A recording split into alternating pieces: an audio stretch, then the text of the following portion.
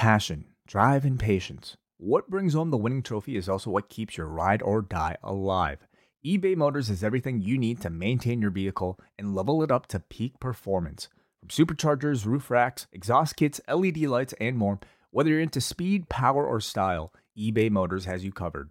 With over 122 million parts for your number one ride or die, you'll always find exactly what you're looking for. And with eBay Guaranteed Fit, your part is guaranteed to fit your ride every time or your money back. Because with eBay Motors, you're burning rubber, not cash. With all the parts you need at the prices you want, it's easy to turn your car into the MVP and bring home that win. Keep your ride or die alive at ebaymotors.com. Eligible items only. Exclusions apply.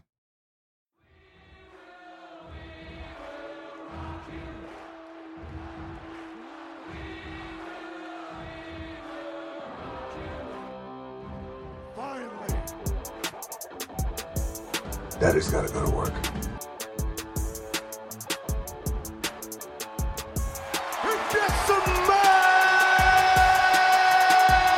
What the Rock is cooking. My name. It doesn't matter what your names are. You walk around here interrupting the Rock, you like you haven't seen the sun in 20 years. You like you just stepped out of Oliver Twist. Please, sir, may I have some more advice, sir? You want some advice? Here's the Rock's advice. Shut your mouth. What you want. What you want. How about what the Rock wants? Allow me to reintroduce myself. I am the jabroni beating, pie eating, trailblazing, eyebrow raising, talking is done, you're out of your class, no sleep till Brooklyn, the Rock whoops your ass. Whoa! And here's the Rock!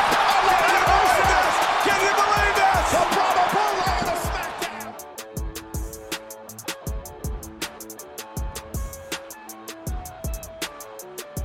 Finally, The Rock has come back!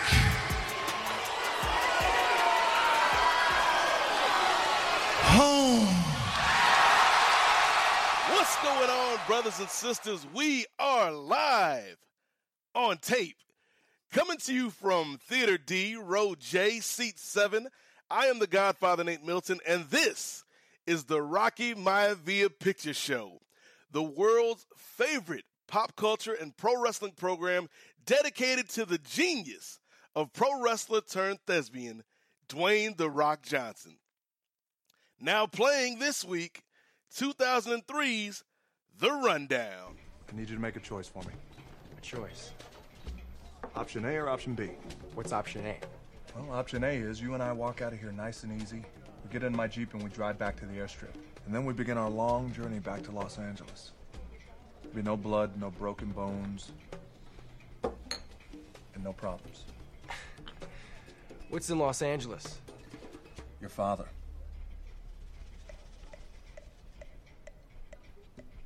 What's option B? Pretty much the opposite of A. But I wouldn't recommend that one. All right, well, since every Siskel needs an Ebert, every Ebert needs a Roper, and every Blaine needs a Twan, 2 snaps up, I've got a couple of special guests to help me break down The Rundown. So joining me this week are 2 brothers that I'm sure most of you know very well. They are not only friends of the program, they are not only 2 of my favorite reviewers when it comes to all things crazy in the world of professional wrestling, but they also are 2 jam-up guys, and they prefer to go by their Christian names, Mr. Thunder and Mr. Lightning.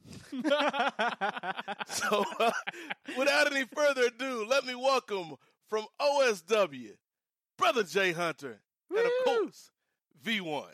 What's the story? What is going? Oh wait, gotta do my shtick. Hello and welcome, Nate. Row J, do you like that? Hey. You're always getting put over. I am. Yeah. Yes, it's Jay and V1 from OSW Review, the old school wrestling video podcast. One of the things I'm excited about this show is being able to talk to old friends and new friends and just people that I know will have a good time. with this project. And so, yes, welcome to the theater. I hope the accommodations are nice. We've got plenty of popcorn, and I know you guys are fans of candy bars, so we got plenty of bars here for you, brothers. But what bars, Nate? Oh, see, it's getting hop in the temple then. Setting me up there. I love it. For those that might not know, kind of what your background is with Dwayne "The Rock" Johnson when it comes to his movies. That's where I always want to start on this show, because everybody knows about The Rock in the ring.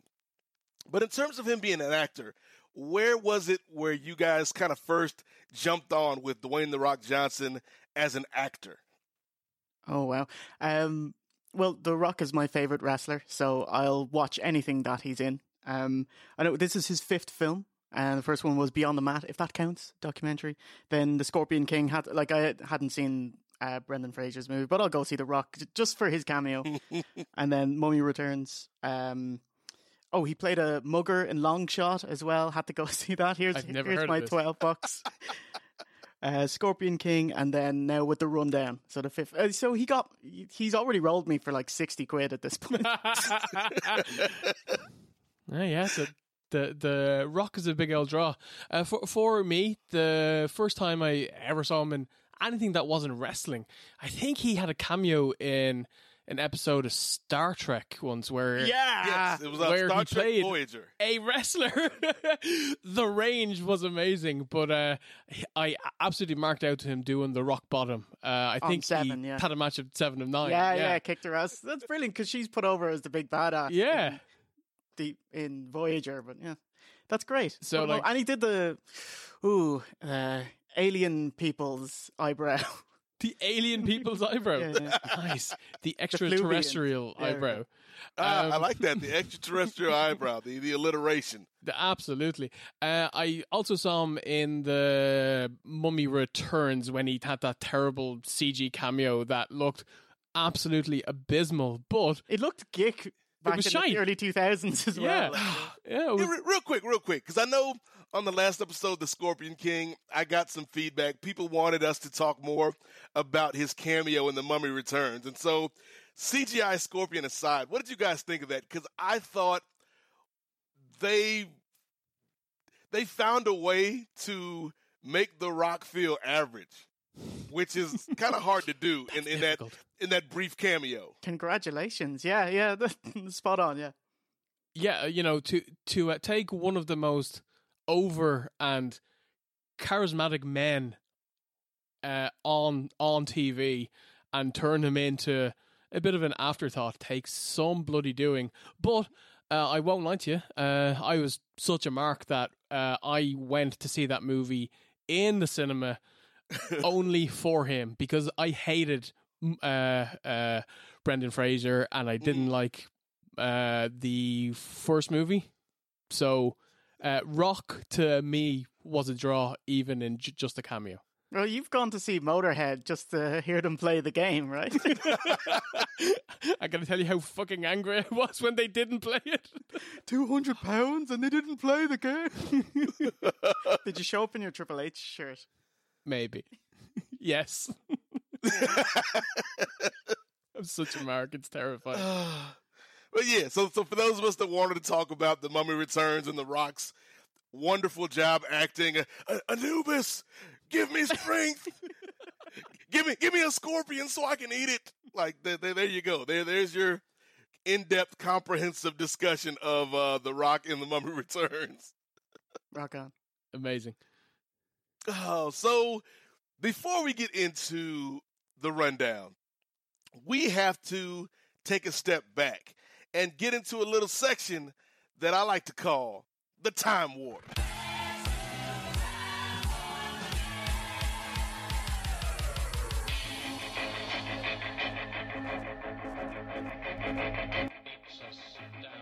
All right, so the Time Warp is basically just, looking back at events that were happening around the time of this movie's release.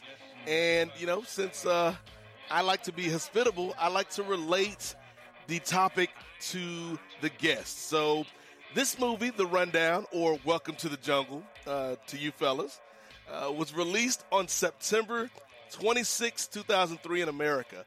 But the question to you is, do you know what song topped the UK singles chart that week? I have no idea, Steve. Well, Nate, because I'm a big fan and I listened to episode 1 of the Rocky Maivia picture show, which is an awesome name, by the way. I do know, Nate. And it is Where Is the Love by the Black Eyed Peas.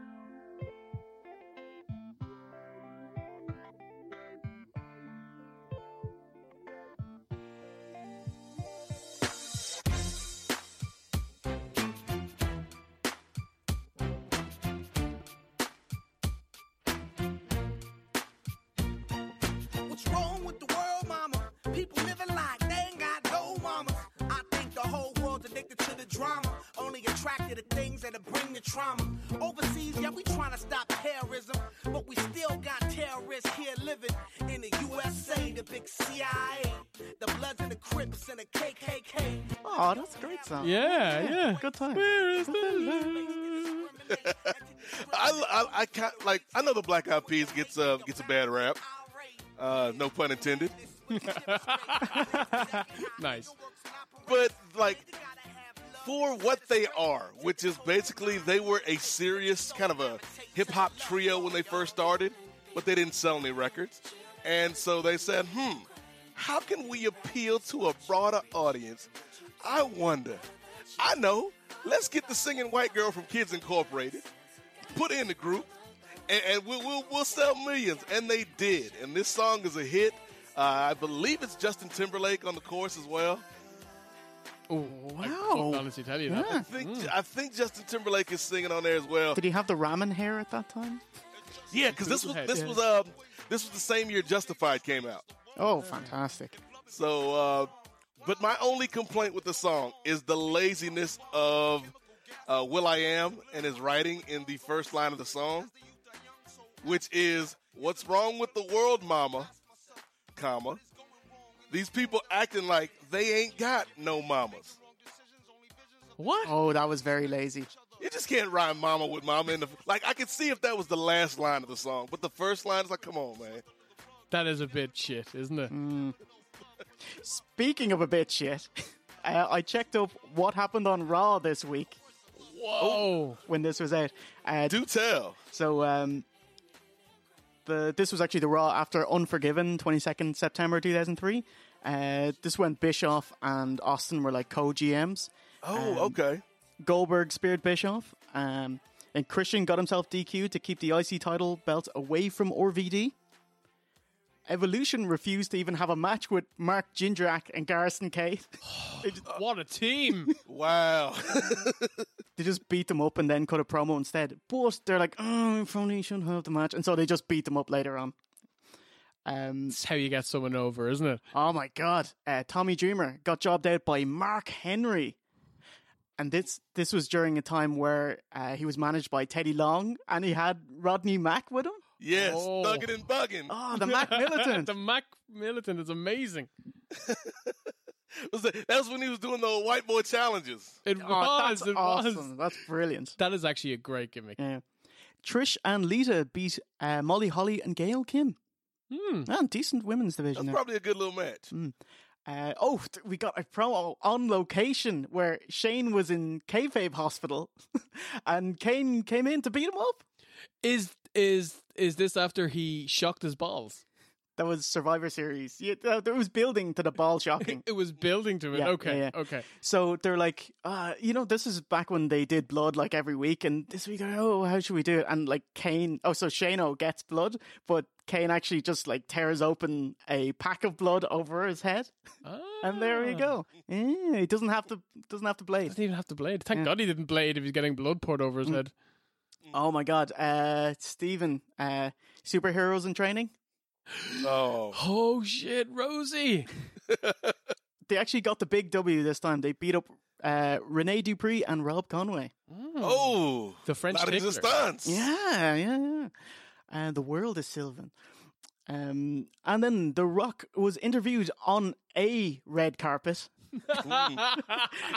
for the Rundown premiere is, outside his gaff. Like, they couldn't even get Kevin Kelly or Michael Cole to go out on location. They got Mark Lloyd. Oh. I've no idea who Mark Lloyd is. Imagine Michael Cole, but like in 60 pounds. Like. Ouch. And although Bischoff tried some shenanigans, Goldberg jackhammers and pins Chris Jericho. Nice. Feeding off their WCW feud and that. Which just means the end result is the same. Wait, Jericho didn't get his match in WCW. Wasn't like he really campaigned to wrestle Goldberg? I believe so, yeah. Yeah. Goldberg wouldn't wrestle him, right? He's like, oh, I'm not wrestling a midget like you. And he got really annoyed about it. It's like, oh, how dare you call me out and that kind of thing. Anyway, so there you go. Riveting Raw. That was nice. I like that. That might have to be, and that's the great thing about a new show. Like each week, you're kind of fine tuning the product, and so yeah, I think we might have to start doing that. Finding out where Raw was the week of these Rock premieres. I love it. I love it. Yeah, You definitely. You could tell that the Rundown was filmed in 2002, even though it was brought out in September 2003 by his hair. It's like he is grasping on for that haircut. It's He like, is mate, let it clinging go on for dear life. Because he came back, February 2003? No Way Out with the Shorn haircut and the awesome Hollywood song. And he looks so much better. Much better. Yeah. All right, boys, are you ready to get into the rundown? Oh, let's do it to it. Welcome to the jungle. Welcome to Hell Dorado. Oh, this movie. All right. So the rundown, again, debuted September 26, 2003. It is directed by Peter Berg. Pete Berg. Sorry. Peter Berg of Friday Night Lights fame. He was also the director of Hancock. He directed The Losers, which is an underrated film. And he directed a bunch of Mark Wahlberg movies that I've never seen. And The Rock's Hercules in 2014. We did that one as well? Mm-hmm. Oh, that's also not a great movie. No, it's not. Brian and I talked about that last episode. Like, maybe The Rock should just kind of stay away from that whole sword and sandal genre. Yeah. I didn't realize that was a genre. Sword and sandals. I love it. But my favorite thing about Peter Berg is he played Irish Terry Conklin in The Great White Hype. Irish Terry Conklin. Wait, is this like Boston Irish or actual Irish? Yeah. Because it's a boxing movie, and basically the story of The Great White Hype, which is, do yourself a favor if you haven't seen it, check it out. It's a satire, and so you got Sam Jackson as this kind of Don King figure. Damon Wayans plays the bored, uninspired heavyweight champion who nobody likes because they think he's lazy, like he's never in shape. Like the trainer comes in, he's like, "Champ, you're getting lazy, you're getting fat, you're out of shape." And Damon Wayans is sitting there eating Haagen-Dazs, and he's like rubbing his belly. He's like, "I'm in shape. Round is a shape." Oh, that sounds cool. So they figure out Jeff Goldblum plays a publicist, and he figures the way to get excitement around the champ is to build up a great contender. And of course, boxing traffics in racial divide. So he's like, we got to get a great white fighter to build up. And they get Peter Berg, who's playing Irish Terry Conklin, this random Boston dude that beat Damon Wayans back when they were amateurs. And the whole premise of the movie is they're building him up to fight Damon Wayans and all the craziness that kind of goes on around that. So it's a good film. Oh, rock on. Yeah, it actually sounds like it's worth a watch. It's very 90s, if that makes any sense. It's like that type of humor, and Sam Jackson and Jeff Goldblum, and yeah, it's a good time. It's a good time. Rock on. But speaking of good times, in terms of box office, fellas, I don't know if you guys cheated or not and looked ahead. Oh, I absolutely have to check this out. Okay, well, for the listeners that don't know, the budget for this film was $85 million. Ooh. It's like, where?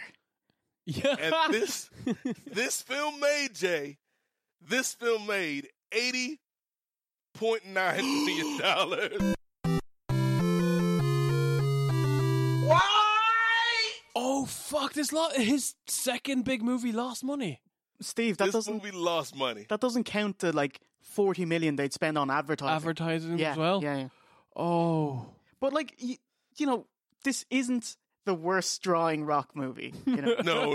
It's only the fourth worst. oh god! Like you might think it's Doom, but no, Doom made 56 million. So it's grand. It's worse than. So you're telling me that it's not Doom? Yeah. It's a little ditty called Southland Tales, Yes. which grossed 1/3 of a million. It's like I've got to go ahead and see this. Holy, you know. Yeah. Oh. I think Brian was saying that this is actually quite an interesting film. It's more. Brian loves Southland Tales, so Yeah. we'll have Brian Mann back for that episode. Do you know what's funny, Jay? Like, this movie opened at number 1. In Ireland? in America, this was the number 1 movie the week it came out. It made $18 million its first week. Things were looking good. And then what happened? And then the word got out about the film. And I was gonna say, I don't know what happened because the competition didn't seem that stiff. I mean, Underworld was out. The Fighting Temptations. I know there are a lot of Beyonce and Cuba Gooding Jr. fans out there, but I don't know why this movie would have tanked so bad after a good first week. Very strange. Do you think it has anything to do that by the time this movie came out, wrestling fans, who I'm sure made up the most of the ticket buyers, they'd kind of gotten a bit pissed off with Rocky, that they felt like he had, he's betrayed. He left them. Yes, yeah, and then basically out of anger or spite that they didn't go. That's a good theory. I think there is a little bit of credence to that. I also think, Jay just read the Raw results. Like, if you compare this movie to the Scorpion King a year earlier, wrestling wasn't as hot. It had started to cool off a bit. So I think that also maybe had something to do with it. And then, like, this movie didn't get terrible reviews, but it didn't get great reviews either. So, maybe all three of those things kind of worked in concert to kind of sink this thing after a strong first week. It was written by R.J. Stewart, who wrote Xena Warrior Princess, Sword and Sandals. Yes. And by default, because he's written that, he's also credited for Xena's porn parody. Oh, wow. Oh. It has OC's bird, Lexi Bell, in it. I think she was in Samurai Cop 2 as well. She is in Samurai Cop 2. I love Xena Warrior Princess. Like low key, like those silly Saturday, like Hercules, Xena. I think there was one called like Cleopatra 2041 or something like that. Wow. I've never heard of that. Yeah, the premise was, and I might be wrong. I know there's some Cleopatra 2041 fans out there. You're going to get correct 3 angry tweets, Nate. I'm going to get one strongly worded tweet. The premise behind this show was Cleopatra was reincarnated into some random future girl who wakes up from this stasis pod, and now she's working with a team of aliens to protect the universe. That sounds such bollocks that I'd love to see it sounds great. Yeah. Oh, man. So, you mentioned R.J. Stewart, who was the writer. This movie was also produced in part by WWE Films. So, a shout out to Vinnie Mac for his hard work on this project. Paycheck. Yeah.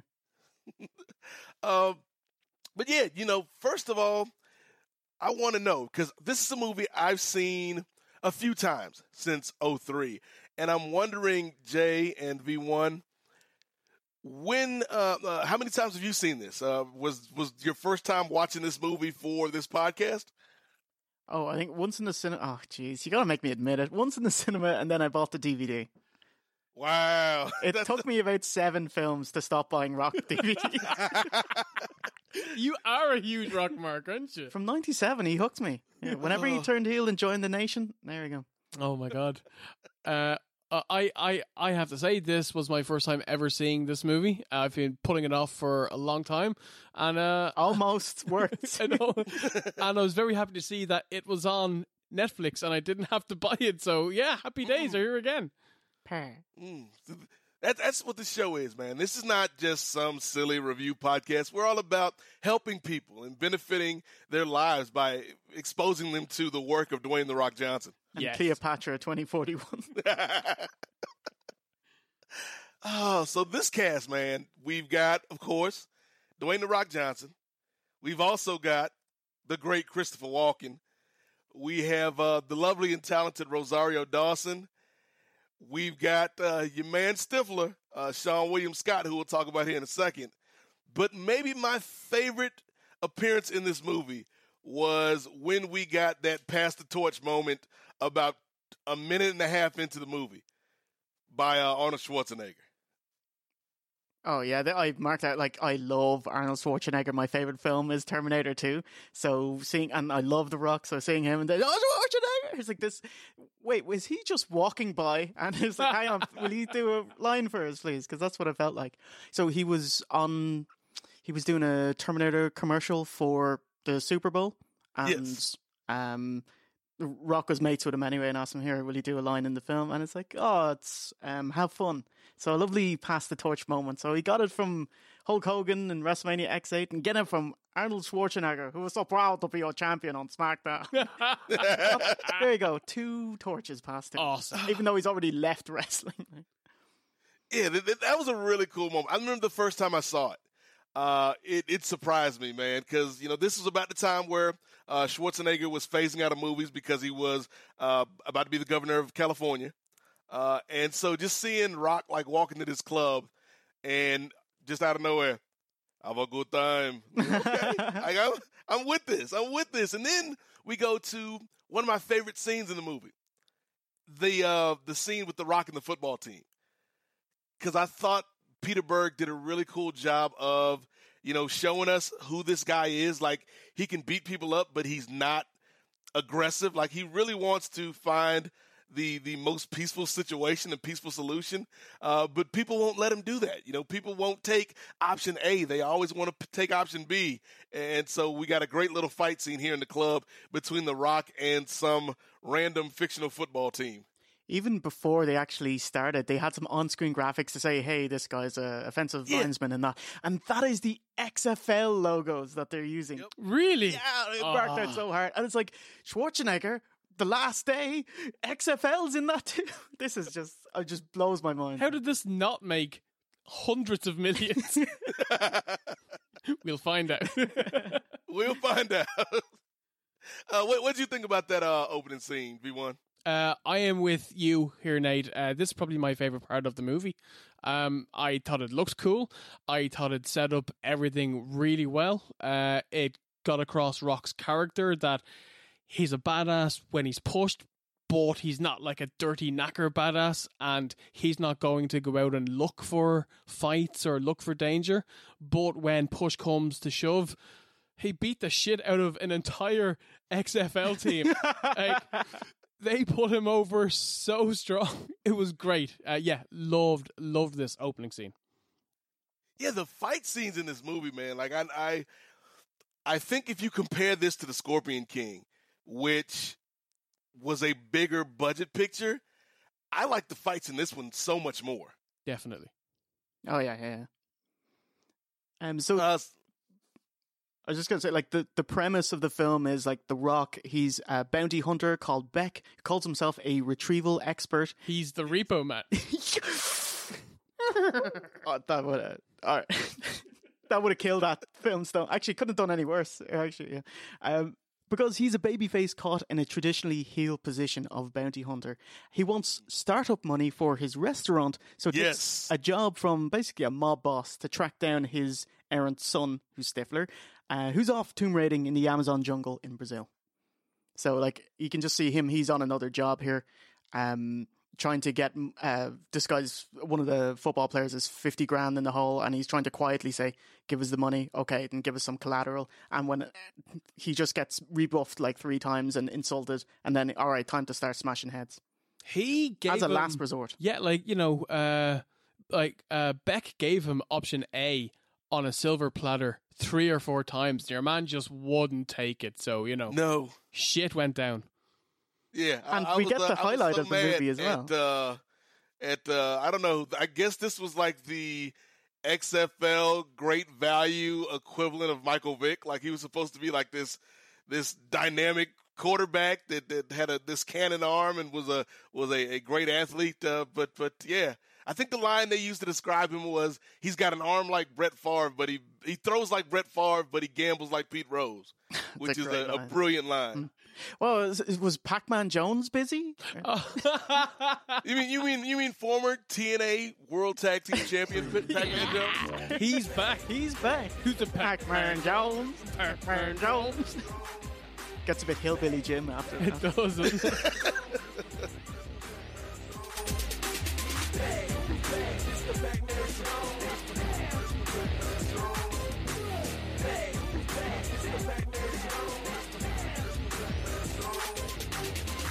So yeah, that's like why that opening scene is probably one of my favorites, because you get everything you need to know about Beck in that opening scene in terms of what he does, who he is. Then later on we get the great introduction to Billy, his boss, played by William Lucking. But we're not here to talk about Billy. We're not even really here to talk about international treasure, Rosario Dawson, although we'll get to her in a minute, fellas.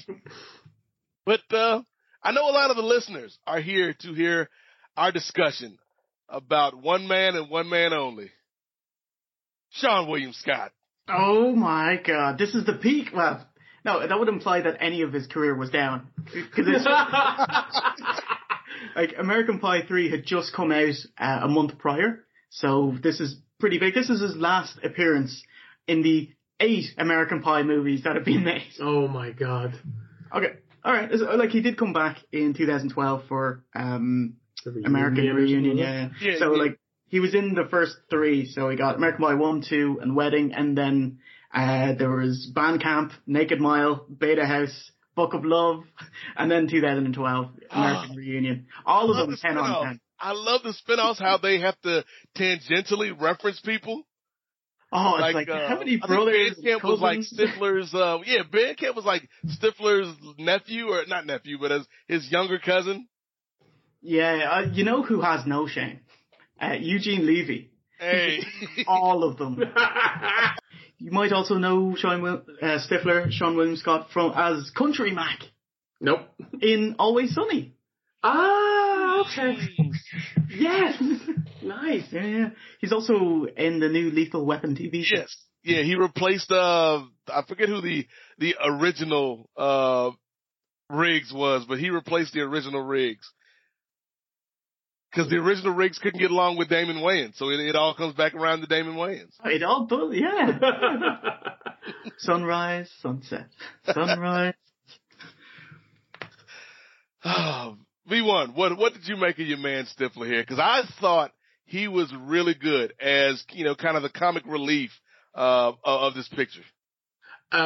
He's absolutely great at playing this one character.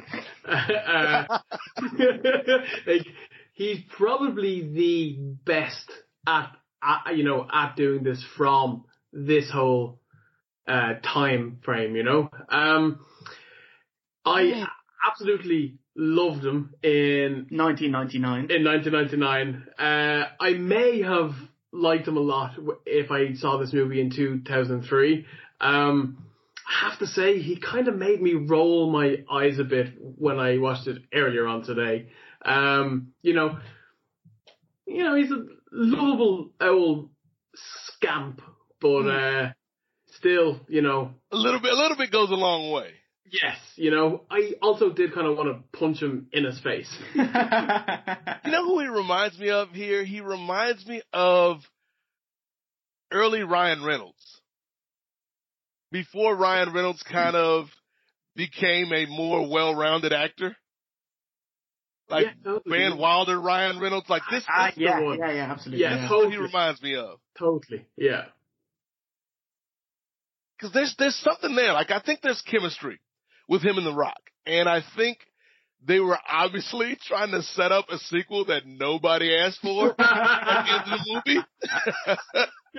It definitely did, yeah. Because there is good chemistry there, but yeah, I think at times it's almost like he's playing in a different movie. It's almost like going back to Ryan Reynolds. If you've seen Blade Trinity, Ryan Reynolds and Wesley Snipes are in two different pictures. Yes. And which one is Triple H in?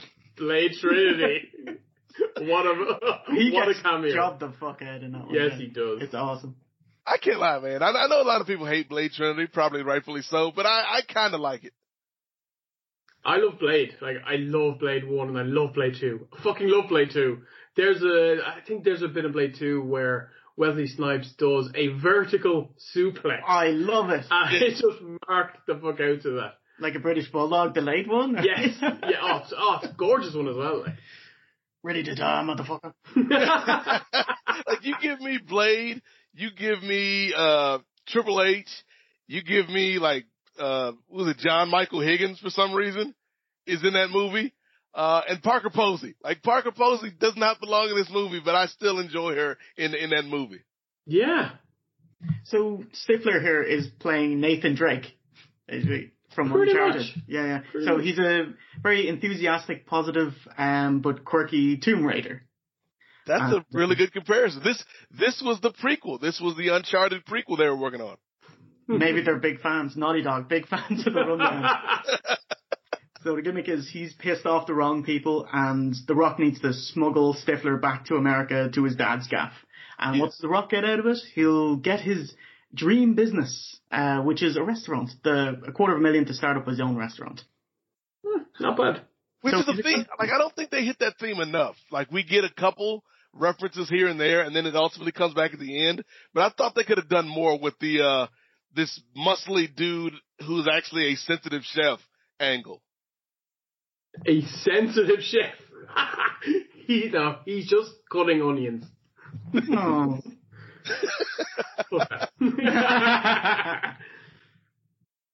Oh man, but if you thought Seann William Scott was kind of maybe a little extra in this movie, fellas, there's somebody that I think manages to out extra the extra.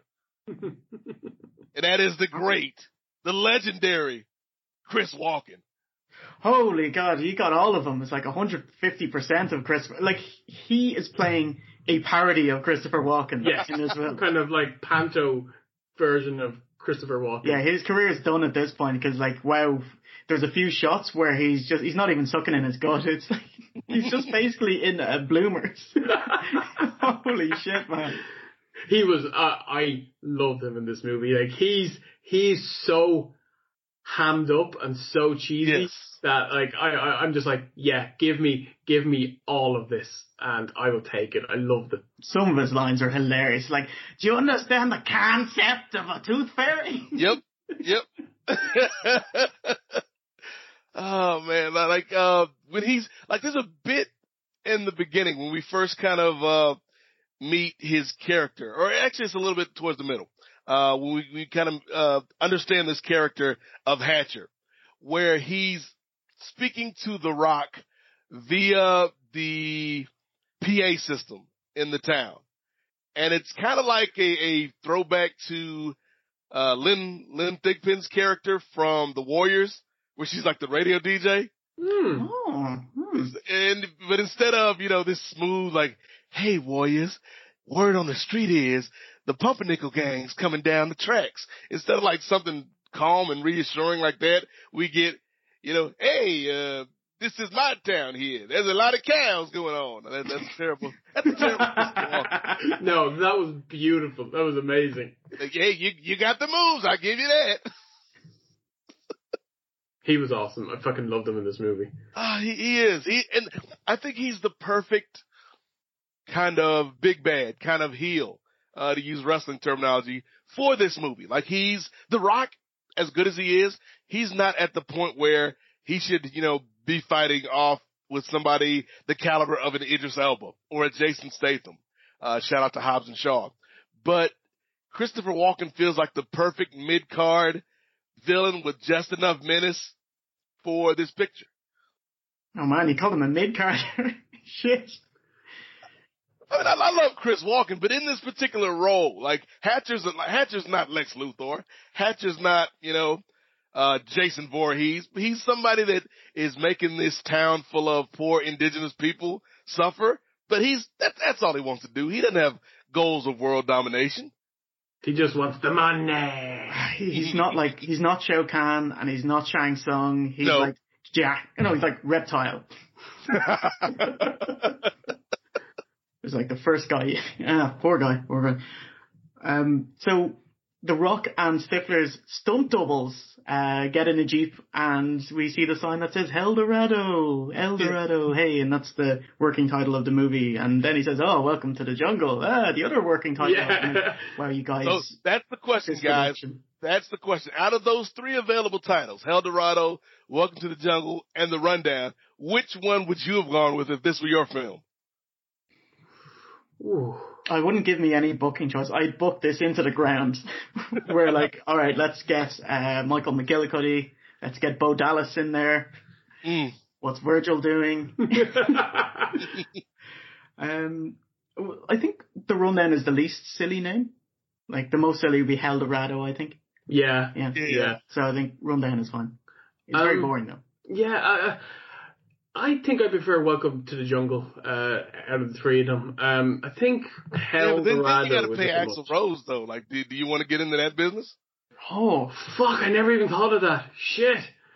He must have gotten that sweet payday because The Rock was in Jumanji. Welcome to the Jungle. He was. 2017. Yeah. Axl Rose is like, I can afford new cornrows. Time to start working on Chinese democracy too. North Korea democracy. Terrible. Cut that. I think I would have gone with if I'm Sam Raimi, I think I'm going with El Dorado, because I think Sam Raimi would have made that movie work. Maybe like that Evil Dead sort of tone. If you just kind of say fuck it and just go all out wacky, crazy. Yeah, definitely then. Yeah, why not? Yeah. But if I'm trying to get the most money, I think I might go with Welcome to the Jungle. Yeah, because the Rundown's probably the best title. But Welcome to the Jungle, I might trick some stoned GNR fan into thinking this is a documentary. Brilliant. And if it doesn't work and the movie bombs, you can just change the name anyway. Have the temple scene. Yeah. That's so cheeky, by the way. Like having the movie called different things, in different places, just because, this movie was a bit of a bomb when it came out. Let's say change its name in Europe and hopefully people think it's a different movie and it might make a little bit more money. It fucking works, Steve, because people have tweeted me, oh my god, did you see Revenge of the Samurai Cop is it? And that's actually just Samurai Cop 2. They've changed his name. Genius. So now I see why they did it. It made 670 quid. Oh my god. Yeah, even with this, like in terms of people responding to, us soliciting feedback for this, like so many people were like, is this Welcome to the Jungle? It looks similar to Welcome to the Jungle. Like, wasn't he in a movie called Welcome to the Jungle? And it's like, yeah, they're the exact same movie. Yeah. But then they start confusing it with Walking Tall and about 6 other films. Walking Tall. Not to spoil my own show, I don't think I'll have as much fun next time with Walking Tall, because I haven't watched it in years, but I remember even at the time disliking Walking Tall. Oh, didn't Jim Duggan get a cameo? He passed the torch. He passed the 2x4. Oh. Then brawl to the back. Rock's walking into the club and Jim Duggan's walking out and just, his hands on the 2x4. And enter Johnny Knoxville. Oh, he's in that fucking movie, yeah. Oh, wow. So instead of Stifler, they got Johnny Knoxville. Yeah, which I think is a downgrade. Yeah, oh, definitely. Definitely. Because at least Stifler, Sean William Scott, I'm going to give him some respect, put his government name out there. Sean William Scott at least has some dramatic beats to this. Like the time where they start talking about his dad. And like he'll shut up for a second and have a serious look on his face. Or at the end where, the dad's kind of berating him. Like Sean William Scott actually can play some of those quieter moments where I don't think Johnny Knoxville could pull it off. I think you're absolutely bang on there, Nate. Yeah, he's a main event star. Like, he co-hosted the MTV Music Awards with Justin Timberlake. Can Johnny Knoxville say that? Your silence speaks volumes, Stephen. It was great. He had a great spot with they're doing Matrix parodies. That'll let you know what year it was. Matrix parodies. Somebody, speaking of the Matrix, one of the great things about the Matrix was the fighting. My favorite thing about this movie, maybe even more so than The Rock, maybe even more so than Rosario Dawson, is Ernie Reyes Jr. got a check. Oh my God. He was awesome. Like, I hadn't seen this dude since the Ninja Turtles movie. Yeah! It was so good to see Ernie Reyes Jr. back. TMNT 2, Secret of the Ooze, marked out. Oh my God. It's like, where do I know you? He was a pizza guy, right? He was a delivery boy. Yeah. Brilliant. Where do you know Rosario Dawson from? Oh, Rosario Dawson's been in everything. Kids. She was in Clerks 2. She was in all of the Marvel Netflix shows, Daredevil, Luke Cage, Jessica Jones. Yeah. She's awesome. Like, besides being easy on the eyes, she might be the best actor in this movie.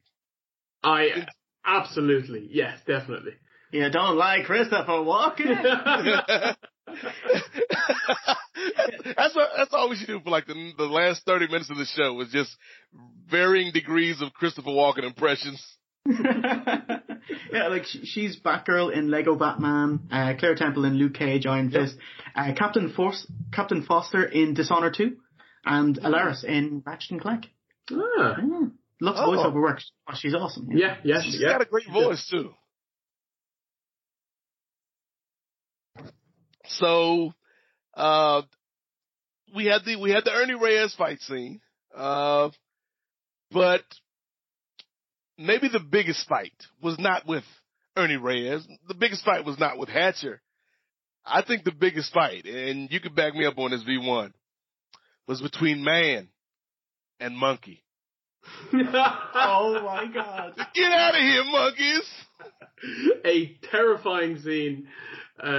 Holy shit. Who would ever have thought that The Rock would be willing to take a role where he gets face fucked by a monkey in the middle of a jungle? Like, see, he was in the Brazilian Amazon. He didn't think African baboons would be there. But, like, it does make sense because, like, they would have been flown over and they'd be super horny. Being cooped up in the airplane for that long. So Stifler and The Rock fall into a booby trap and they get hoisted up into the air. And they see some monkeys, they see some baboons that are super horny. And Stifler's acting, like that scene, when they were casting, they just said, do this scene and let's see if you're right. Because that's why you get him, because he, when he's peeing and he's making these noises. I thought that scene was hilarious, by the way, when he's trying to whip it out. Without hands. Without using his hands. It was great. Because he's like, that's straight up Stifler. That's why you got him. And there he's doing it. It's how you make your monies. Do you know The Rock never zipped him back up? So he's just hanging down for the rest of the film. Holy shit! I mean, that's a way to get those water parasites up in there. Oh my God, yeah. No, less of that. Jesus Christ. Terrifying. Absolutely terrifying. Every man's worst nightmare. Don't piss in Brazil. I think it's the lesson. So The Rock is much stronger than Sean William Scott, and he's like, okay, I want to collect my bounty, want to bring Scott home to his dad, and Scott is obviously trying to run away and not do that, so he forces their Jeep to crash, and they have like a minute-long falling off a cliff scene. Ridiculously long. Where The Rock and Stifler's stunt doubles fall for a solid minute. It's ridiculous. Like, there's even a break in between where The Rock, or his stunt double grabs onto a tree branch, and you think that's it. But then Sean William Scott tumbles in and knocks him into the river. Yeah, like, it just goes on and on. Like, I'm pretty sure that their characters died 7 times falling down that hill. It's absolute madness. I just couldn't see this is just their stunt doubles, and they're not close. Like, The Rock, he hired his cousin, Tanawahi Reed, and he's still his stunt double, Which, I mean, that's gotta be a blessing and a curse. Like, obviously, it's cool to get work and, your family's taking care of you, but at the same time, he has to get that big. Like, he has to get jacked like The Rock. And, like, after a while, I'd be like, you know what? I'm getting older. He's probably like in his 40s. It's like, do I really want to work out this much? How? Back into 2003, The Rock he's a big dude, but like nowadays he's enormous. Like, he's so much bigger now, 15 years later, than he was at his prime. Yeah, the Attitude Era, the gas station. Yeah, it's madness. It's unbelievable. How is he getting away with this shit? There was no VADA testing. There was no wellness policy in Hollywood, I can tell you that much. Part-timers don't get tested, Steve. Allegedly, by the way.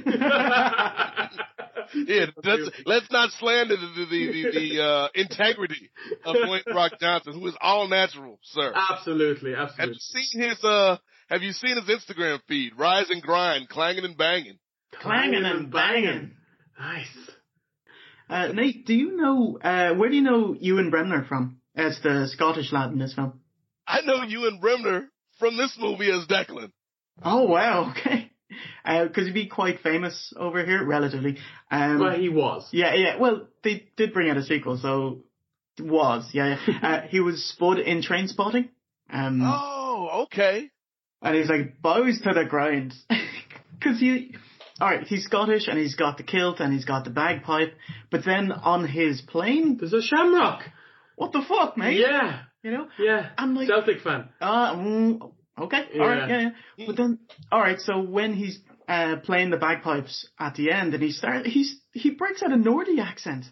I didn't know what this guy was talking about. Like, I was watching it going, I think he's Scottish, but he does sound more Irish. And then I saw the play and I went, that's it. He is Irish, but he's just doing a terrible job. But then he broke out the bagpipes and killed, and I'm going, hold on a sec, he's fucking Scottish after all of this? And spoiler alert, that's part of the reason why, besides the fact that I love you guys, that I wanted you on this show. Because I was like, nobody over here in North America is going to be able to decipher what Declan is. So I need to turn to the experts. It was fucking weird. I didn't understand why The Rock had such a problem understanding him. He's talking about artifacts. And so, yeah. The artifacts. Like, huh? Yeah, it was very, very strange. Like, why not just let him speak in his actual accent as opposed to Scottish, putting on a faker version of it, which just sounds even worse, But that's Hollywood. Yeah, as we saw in Marine 6, like with Becky Lynch's henchman, it's like, where the fuck she go? Leprechaun accent. Yeah. I think we've overlooked this young woman long enough because, we mentioned her a little bit earlier, talk about some of the roles she's been in, but honestly, I think the romance that they're trying to insinuate between Rosario Dawson and The Rock, like the romance they're trying to insinuate between Mariana and Beck, it doesn't work for me on any level, despite the fact that these are two really attractive people. I think that's it. It's just, two attractive people on camera. They must be in love. That's it. Like, because at the start it was a bit of Stifler and Mariana. Yeah. But it was weird because there's a bit where, okay, the three of them, eventually, she's a rebel fighter, the three of them get together and go off and search for the... Gota. Yeah, the Gato, El Gato. The Gato. Streaming equipment, yeah. That might be my favorite line of the movie at the very end, where he's like, you talking about this, Travis, and this Gato? like, bravo, Sean William Scott. That was an excellent reading. There was a bit where, just with that, they have to go through a waterfall to go find it, and Sean William Scott whips off his shirt, and you can see that he's jacked, but the camera cuts away from it. It's like, Rock, did you do that? Only you can get your top off, is it? No, but you do get to see it later, so it's okay. A bit of female mire in there. But he's jacked. Yeah. Like, he's never been this big. I would imagine if you know that you're gonna be in a movie next to Dwayne The Rock Johnson, that you're gonna be like, I am gonna horse the roids out of it and live in the gym for 3 months before filming. And he got into the best shape of his entire career, without question. Yeah, looks awesome. Yeah, I think that is a great assessment, V1, because, if somebody told me today, hey, Nate, Kevin Hart has gotten sick or they've uncovered some new tweets, I'm just saying that, the Twitter remembers everything. Like, they've uncovered some new tweets that Kevin Hart's made, and we need a new, funny, short, black co-host, a co-star for The Rock's next movie, and we decided upon you. I would be in the gym every day until I had to be on set. Yeah. Just to, I've got to work out. He doesn't get it. Yeah, I'm going to have to work out for like 3 months just to get in shape. And then I have to work out on top of that to have any type of cuts to be next to The Rock. Totally. Yeah, absolutely. Dude is jacked. It's weird because even in wrestling, he's a huge guy. He's a horse, but you put him beside regular people, like normal actors, it's holy shit. So he's literally, he looks 3 times as big as Sean William Scott. Yeah, this guy's a monster. So we talked about kind of the setting of this movie. We talked about the characters, but I think what we need to really figure out, guys, because we've got this story that is very straightforward. Like, there's not a whole lot of surprises. If you've seen Romancing the Stone or Indiana Jones, any of them, you've seen this movie. Romancing the Rock. Oh, yeah. That could have been the sequel with Rock and Rosario Dawson. There you go. Don't, they will lose $50 million. By the way, Christopher Walken, how high were his pants? Holy shit. Grandpa Walken here. Jimmy Bennett level pants. That might be my favorite Christopher Walken bit, when he was hosting Saturday Night Live. One of the times he was hosting, and he's doing a little song and dance, and he's like, "Hey everybody, I'm Walken," and he starts, strutting. "I'm Christopher Walken." What? Good. What a hero. It's a solid bit, sir. Like I said, we kind of go through some tropes that are found in movies like this. We've got the kind of thief with the heart of gold, in Sean William Scott's character. We've got the kind of peaceful warrior with The Rock. We've got the girl that doesn't really get a lot to do in Rosario Dawson, because I think she's kind of underutilized in this movie. Yeah, totally. She's a plot point, yeah. Yeah, she's a plot point. Yep. And of course then, 2/3 into the movie, random heel turn out of absolutely nowhere, which I really don't think did her character any justice. It just kind of made her look a bit bitchy. Yeah, because it was after the great scene with Ernie Reyes Jr. When they beating everybody up. Oh, and his 100-hand slap. Yes. Yeah, that was a great scene again. So much fighting in the trees between the monkeys and Ernie Reyes Jr. and The Rock. But we get the scene where they find the Gato, the Gato de Diablo, and Rosario Dawson's like, I'll take that. It's like, oh, okay, Rosario Dawson. But you're right. It doesn't really service the character. And even at the end of the movie, I don't know if I like the character. Like, I'm happy for the village, but I'm not sure if I'm really cool with her. Mm-hmm. Yeah. Like, she turns heel twice in the film. Like, she temporarily drugs Rock and Stifler so she can abscond with the Gatto. With the Cabolos fruits. Yeah. The Colobos. Oh my god, like, her even bigger heel turn is she forgets to sell the weight of this massive gold trinket, and she just picks it up and tosses it around. Like, it's at least 20 kilograms here, and she's like, it's like Sting with the tombstone. He's wrestling a bit. Just picks it up because it's styrofoam. Yeah. There you go. So we get our big climactic scene at the end, guys, where we have, like, just pandemonium. We've got, we start off with your boy Declan, who comes out doing his Braveheart thing. I guess that's what we're going for. How did they get him on board with going up against an army of, assassins, basically? Like, what made him turn face? That's a really good question, because I don't think Rock offered him any more money than he was already getting just to do his job. Yeah, you're absolutely right. Like, the only thing that I could think of is that he wanted his cash, and so he went after Rock, to just kind of keep him in his sights. But then that doesn't explain why he went out and he did this big super face song and speech and put himself into the middle of a war zone. It's very strange, very, very out of place. See, guys, and I hate to bring real world, kind of logic into the world of this movie, but as we were talking off air, I've recently, got licensed as an insurance agent, and insurance is all about the transfer of risk. And so, if I am Declan and I have, let's say, I don't know, let's be crazy. Let's say The Rock is a $3,000 fare, and I could either follow this guy and try to recoup my fare if he's alive at the end of this, while putting myself in danger, or I could just be like, you know what? Sometimes you have to take an acceptable loss and live to fight another day. I don't know if I would have done what Declan did in this movie, even though he probably was getting paid a decent amount by The Rock.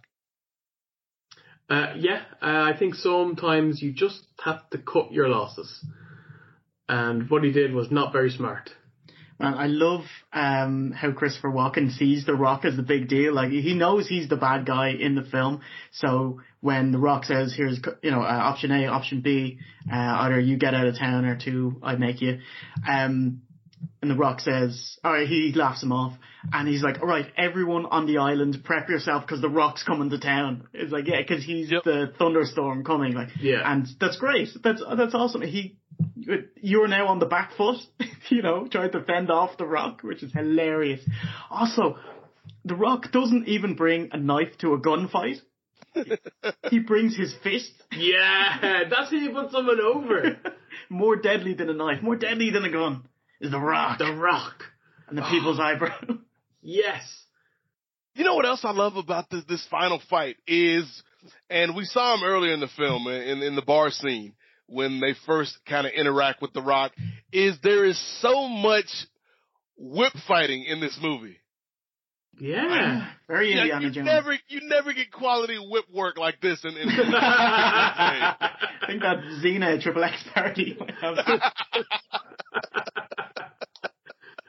Yeah, whips are definitely something that, I'd be down for more in movies.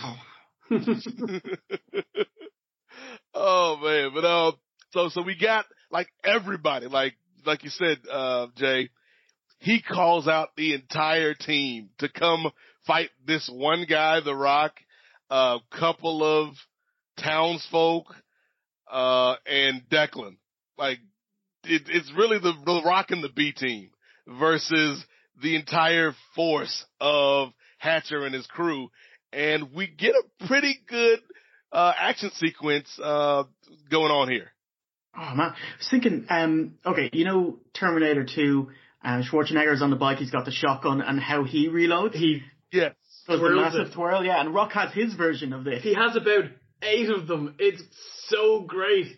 And like, because he's dual wielding shotguns, and he'll reload by kind of flipping them underneath his arm and cocking it and putting it back. So cool. Oh my And for god. somebody that is such, he is so averse to firearms, he's a great shot.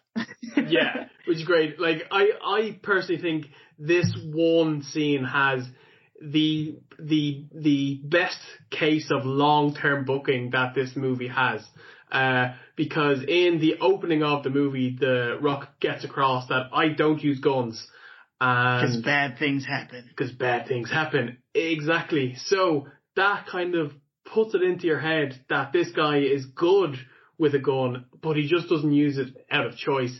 And then when he gets them, this is like when you're playing a game and you get this like super awesome... The BFG. The fucking BFG, a Doom reference. You get this super awesome weapon and it's just like, it's go time. And he wields these dual shotguns like sniper rifles. He's shooting people from about 600 yards away. And it's great. It's an awesome scene. I absolutely loved it. He's super badass. They're real boomsticks he's got. As well. Yeah. And I love that they have the hero shot where he walks away slowly from a big explosion. And that for some reason they blow wind in front of him. His t-shirt goes backwards. Hey, you got to show off all the goods, man. How about maybe that explosion was so big that it created a vacuum and it sucked air into the center of it? How about that for you, Jay? Oh, I love it. Yeah, that's exactly what happened. Now, if you wouldn't mind explaining how he Road Warrior Hawk clotheslined a support beam of a building. It's like my favorite part of the movie. It was awesome. It was the best. It. He did a flying lariat to a building and won. I think it was the same construction company that used, Scott Hall's concrete that he hit Stone Cold's knee with in 2002. It just goes into powder. Yeah. Oh man, Nate, I was watching that scene when he hit that building. I was just like, I love you, Rock. Absolutely love this man. He's the best. Yeah, this is very much like kind of a precursor to what we'd eventually see when Rock joins the Fast movies, where just this over-the-top physicality, this stuff that shouldn't be happening in real life, but The Rock just plays it so well that you're along for anything, no matter how absurd it gets. Yeah. Yeah. I was like watching this scene going, why has no one booked this man to play a Terminator? Please. Oh my God. Please make it happen. He'd be perfect for it. Ooh, maybe he's the Terminator that can finally kill Arnold's Terminator. Oh. And then, hold on, wait a minute, fellas. I'm bringing it full circle. At the very end, it turns out Rock wasn't the bad guy. He was actually a good Terminator sent back to get rid of Arnold's Terminator because, whatever, plot hole. Let's figure it out on the back end. That's exactly what Terminator 6 is. But they make up. And so at the end, Arnold's dying. And he's looking up, the original Terminator, he's looking up at The Rock, and before his lights turn out, he's just like, have a good time. Book it, yeah, please. yeah. Take my Goosebumps. We need more. We need to see that now. Like, I know Arnold was in the Expendables, but we need to find a way to get Arnold in the Fast movies. Yeah, make it happen. Someone make it happen. So then, to wrap up this big fight, you got, The Rock wielding, the 2 rifles. He's able to overcome this army. You get the great line from Christopher Walken, hey, you got the moves. I'll give you that. There's a lot of cows. There's someone else that goes, hey, why don't you shoot him? Because no one's shooting him. There's, 50 people there, and they all wait patiently for The Rock to knock them off one by one. Yeah, because it's wrestling booking. This is Hogan in the middle of the ring and people running into his fist. I love it. That's more Andre booking. Maybe we should start a rock bump challenge then. How many bumps Rock takes during these movies? Ooh. Gimmick it up, Nate. Get as many gimmicks as possible. I was slightly saddened that he didn't do a kip up in this movie. He does kind of roll backwards to his feet, and it's not half as cool. You know, we got the kip up in the Scorpion King, though. He can't put everything in every movie. He's got to spread it out. Yeah, pick your spots. All right, when's the people's elbow coming? I know we get the good people's eyebrow in Be Cool. Maybe he's saving the people's elbow for, what's the movie he's got coming out? The Jungle Cruise? Jungle Cruise.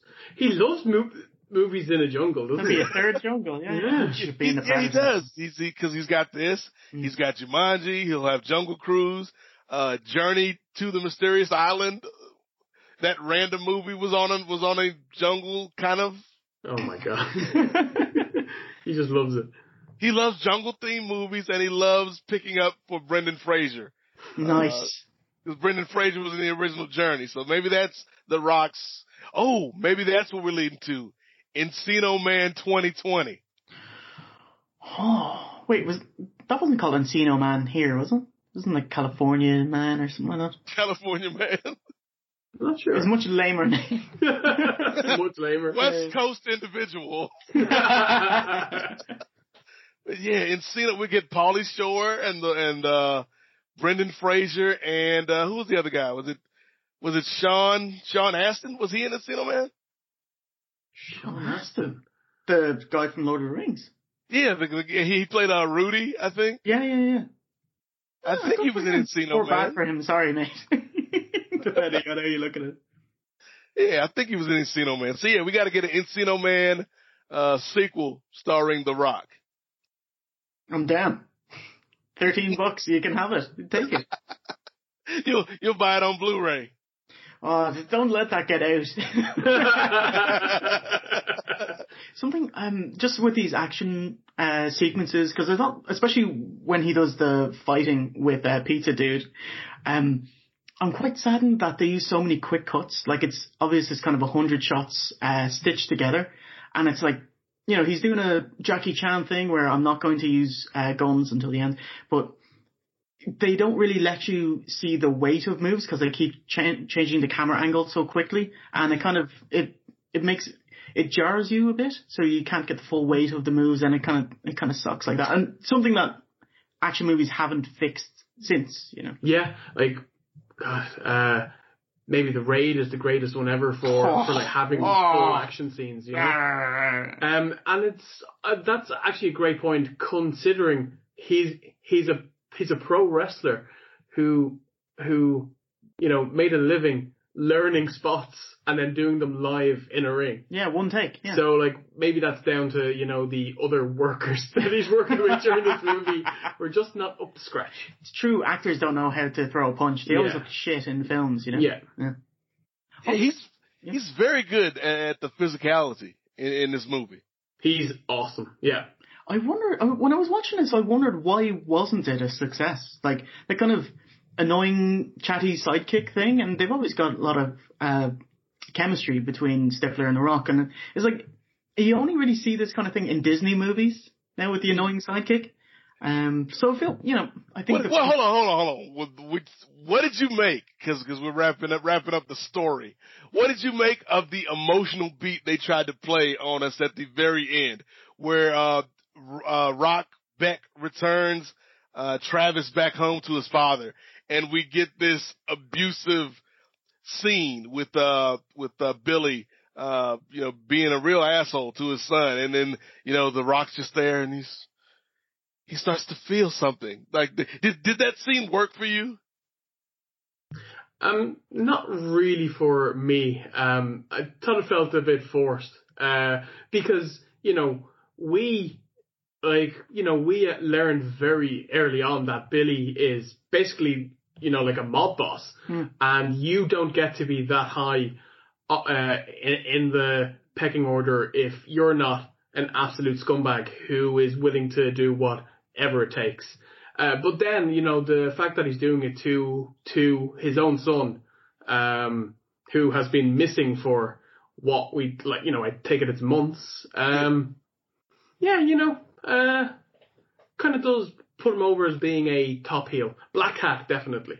I'm wondering, so The Rock comes in and he's going to do Sean William Scott a favor because he's about to be shipped off to Chicago and pay his penance. And so he whips out fruit, supposedly hallucinogenic fruit. But Colobos, we bring back the Colobos. I like that. More long-term booking. It's a different fruit than the one they eat in the jungle. It is, because the one in the jungle had little spikes on it, didn't it? Yeah, charm away, yeah. Yeah. It's unbelievable. It's just a green fruit. He calls it the same thing though, so I think that might have been a continuity error. I think laziness. They only went to the shops and bought one fruit. You see, yeah, we bought some kind of crab apple or something like that. Yeah. I think by that time in the film, Peter Berg was like, "Hey, let's just get this thing done." Probably, yeah. We are 85 million deep. We need to wrap up, lads. Here's some pears. Hand me that Granny Smith right there. Let's just roll. But yeah, I agree with you guys. I did not feel the emotion they wanted me to feel. It was very clear that they're trying to tack this on again because we're trying to lead up to a sequel. So we want you to be invested in Travis here. And so I didn't get into it. I did like The Rock just using his chef skills, his sensitive chef skills, to take down Billy and the rest of the mobsters. But yeah, I thought that, that scene didn't work for me. And as a result, the end of the movie kind of fell flat a little bit because the last scene is basically Sean William Scott doing his Sean William Scott thing and tagging along with Billy for some reason now, and not Billy, with Beck. And if I'm Beck, I'm like, hey kid, I just rescued you, but I got my $10,000 for the restaurant and you got your freedom. Leave me alone. Why are we still hanging out? Yeah. Beck should have just been like, I am sick of the sight of you, Travis. I never want to see you again. Basically just, go away. Leave me be, mate. A better movie, and I hate to say this and disparage the good name of the Rundown, but a better movie would have had this same exact scene, but then The Rock would have played it like he just said. Screw off, kid. I'm tired of you. I did my job, and now I'm leaving. And he walks away, drives away from Sean William Scott, and then we fade to black, and then we come back, 6 months later, and The Rock's got his restaurant, and then maybe Sean William Scott walks into the restaurant, and that's how we continue the story. Because this ending felt a little forced. That'd be good, Nate. Actually, yeah. I was actually thinking, why not just go full kind of comedy and have them, make a joke and, both laugh and freeze frame. Can they both jump up in the air? You! Okay. Here we go. So let's workshop this. So, you, V1, you can be Sean William Scott and I'll be The Rock and you try to tag along with me. Okay, Beck, we've got the lightning and the thunder and the lightning and the thunder. Hey, just leave me alone, man. What are you still doing here? Why are we still doing this? Because we're two peas in a pod and we're great for each other and we'll make 90 million in the next movies. You know what? I don't have time for this. I'm going to go home and take a nap. I'm feeling run down. Welcome to the jungle. That was a beautiful ending. I love it. Yeah. Oh, yeah. There's so many ways this movie could have been better. But overall, guys, what did you think of this movie? Because again, I don't think that this was a bad movie. Is it a great movie? No. But it certainly should have made more than $5 million less than its budget. It's hurtling into the conversation, but I will give this a 3 out of 5. Know your role. All right. So yes, for the uninitiated, we do have a special rating system that a team of experts have devised here. It is the official Rocky Maivia Picture Show grading system on a scale of 1 to 5. If we rate a movie 5 out of 5, if it's a classic, if it's something that everybody needs to see, we just went one-on-one with a great one. If it's a 4 out of 5, it's good. It's got 1 or 2 flaws here that keep it from being great. Then that's a people's champ. If it's a movie with a bunch of flaws, but it's still enjoyable, it's an average movie, that's a 3 out of 5. That's a know your role. Now, if a movie's got a ton of flaws, but it's not the worst thing we've ever seen, that's a 2 out of 5. That's a jabroni joint. And if a movie is terrible, if a movie is the worst thing that we've seen, if a movie is, spoiler alert, doom, that gets... How dare you! I'll have you know there's a first-person scene in that film. And that first-person scene is the only thing I remember from that movie. I remember marking out hard in the cinema, and there was silence around me, just disapproving grump. You just have people shushing you. Yeah. It's like, this changes cinema. Yes, it changed cinema, all right. But yeah, if a movie's terrible, that's a 1 out of 5. It's a rock bottom. So Jay has given this. You said a 2 out of 5. I'll give you a spell 3 out of 5. I like Stifler and I like The Rock, and it's fine. There's nothing that disagreeable in it. It's a fine way to spend a Sunday afternoon. All right, so we got a know your role from Jay Hunter. V1, what say you? What say I? Well, this was the first time I'd ever seen this movie, so I was going in with a clean slate. And I have to say, this is a pretty much like an average movie right across the board. You have, average plot, average characters that you would see in this type of movie.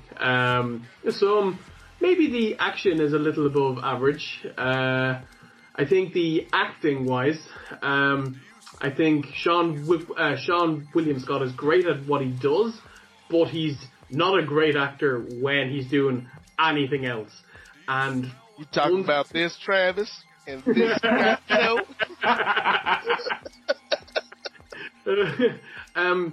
And even the Rock, he's pretty, young in, and he hasn't really kind of found his role as an actor. He didn't know his role. He didn't know his role. Yeah, Jay.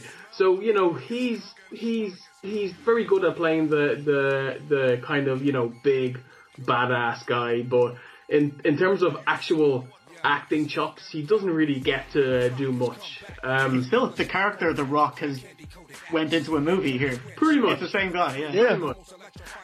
So everything is pretty much average, except for some of the action scenes, which I thought were done really well. I think that The Rock looks great. Like, he has a presence on TV. This guy is a superstar. He moves great. He can do his spots really, really well. But overall, I think I'd have to agree with Jay. For me, this is a 3 out of 5. It's a know your role. All right. Is that mostly because of the rock bottom and the Road Warrior animal? I do believe that there will be a correlation with wrestling moves and higher marks. So if you just, break out wrestling moves, like, give me power bombs, give me jackknives, give me drop kicks, lariats, everything. And you may get up to a great one. It'll be huge marks for huge marks. Exactly. Nicely done. Nicely done. So that's 2 know your roles. This movie is interesting, guys, because I think if there were anybody else, Brian and I played the game last episode. Would the movie be better or worse with another actor? And so, if I'm thinking, would Vin Diesel make this movie better? I don't know. Would Jason Statham make this movie better? Yeah. Yeah. Would Wesley Snipes make this movie better? Probably, because then you'd have crazy Wesley Snipes and crazy Christopher Walken going back and forth. Ooh. Oh, he'd get the gatto and then he'd sell it and then not declare it on his taxes. That's how they get him. But yeah, I think The Rock neither hurts nor helps this movie. I think this movie kind of is what it is, and The Rock is good in it. I like the team with him and Sean William Scott, even though Stifler gets a little too much at times. Christopher Walken is crazy, but I like him in this movie. I don't know what the hell your boy Declan's doing. I don't think Declan knows what Declan's doing. And Rosario Dawson's kind of wasted, which is a shame because I think she's the best actress out of this whole bunch. And she's pretty. Oh my God. And yes, easy on the eyes. But I did really like the opening scene. Like, if the rest of the movie were kind of like the opening scene, I think this would be easily a People's Champ. Oh, wow. But there wasn't enough of that. I thought that there was some funny stuff in here. You know, the Travis and the Gatto stuff, Christopher Walken stuff is pretty funny. But there wasn't enough outside of Sean William Scott. And again, like I said, a little bit of that goes a long way. So I am going to agree and give this movie a 3 out of 5. It's a know your role for me as well. Like, it's not terrible. It's one of those movies where I think, like, if it's coming on cable and it's a rainy Saturday afternoon and you just flip through the channels and it comes on, you'll probably stick around to the end. You won't change the channel. If they ever re-release this on Blu-ray and you look at the back, it's like Nate Milton, 3 out of 5. It's not terrible. It's not terrible. You'll keep it on the channel if there's nothing else on. You may watch it till the end. Oh, I love it. Before we get out of here, there's a couple things we got to take care of.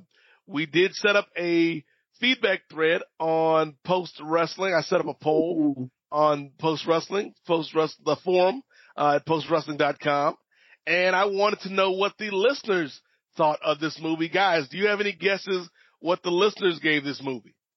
I'm gonna say they have their thoughts from 2003, so it's going to be very fond memories. So, it's probably a 3 on 5 as well. Yeah. Yeah, if not 4 on 5. Oh, I can't see it going as high as a 4. I think a 3, will be the most likely, but I could see it slipping down to a 2 also, because I do think that some people might find Stifler a little bit grating. It's like watching a Tom Green film or something. Daddy, would you like some sausage? Which is a 10, obviously. Tom Green is great in small increments. Yes. 20 years ago. Hey, I paid to see him last year. He did stand up in Dublin, and his first thing is like, "Yes, I'm doing good. Don't worry about me. Haven't been on TV, but I'm doing good. Don't worry about me. I'm off the smack." There's so many people like that from like the early 2000s, like Tom Green. What's the other guy? Andy Milonakis.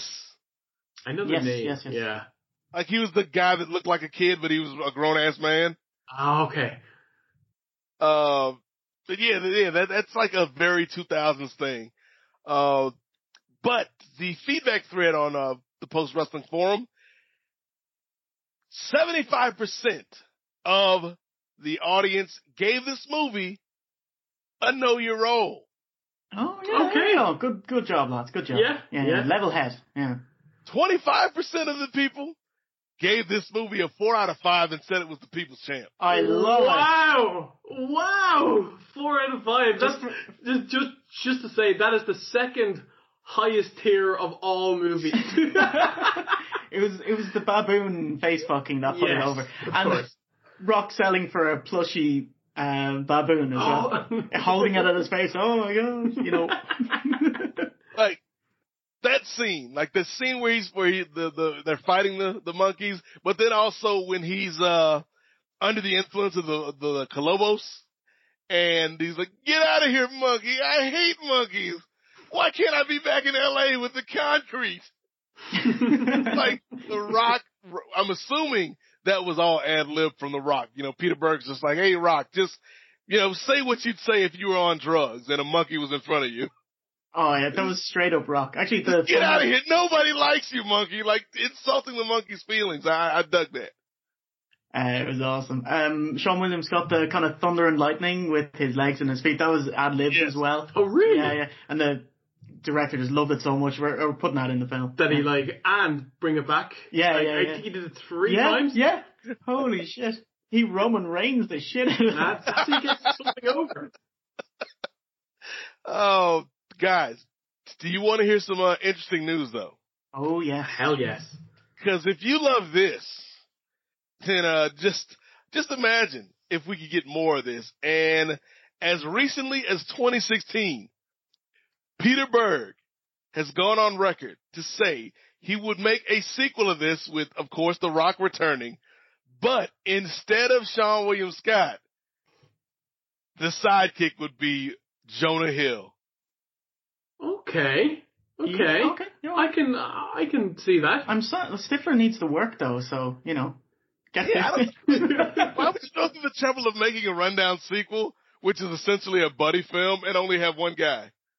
Yeah, it's very strange. We're bringing back Bad Boys, but instead of Will Smith and Martin Lawrence, we're going to reboot Bad Boys.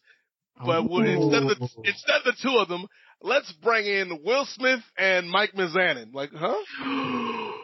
I'll watch it. If the business in it, take my money, please, Mr. Berg.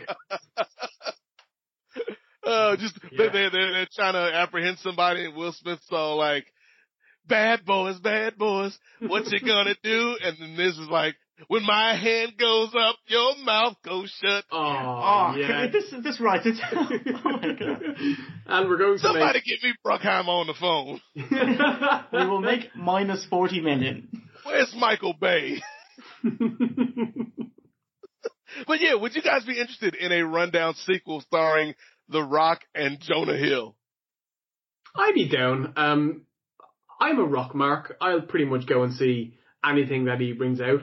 And Jonah Hill, has it proven over the years that he's got really good chemistry for the buddy movies with the 21 Jump Street movies. So yeah, why not? Book it. I'm more of a Sean William Scott mark. I'll probably give him the money he needs it. You know what?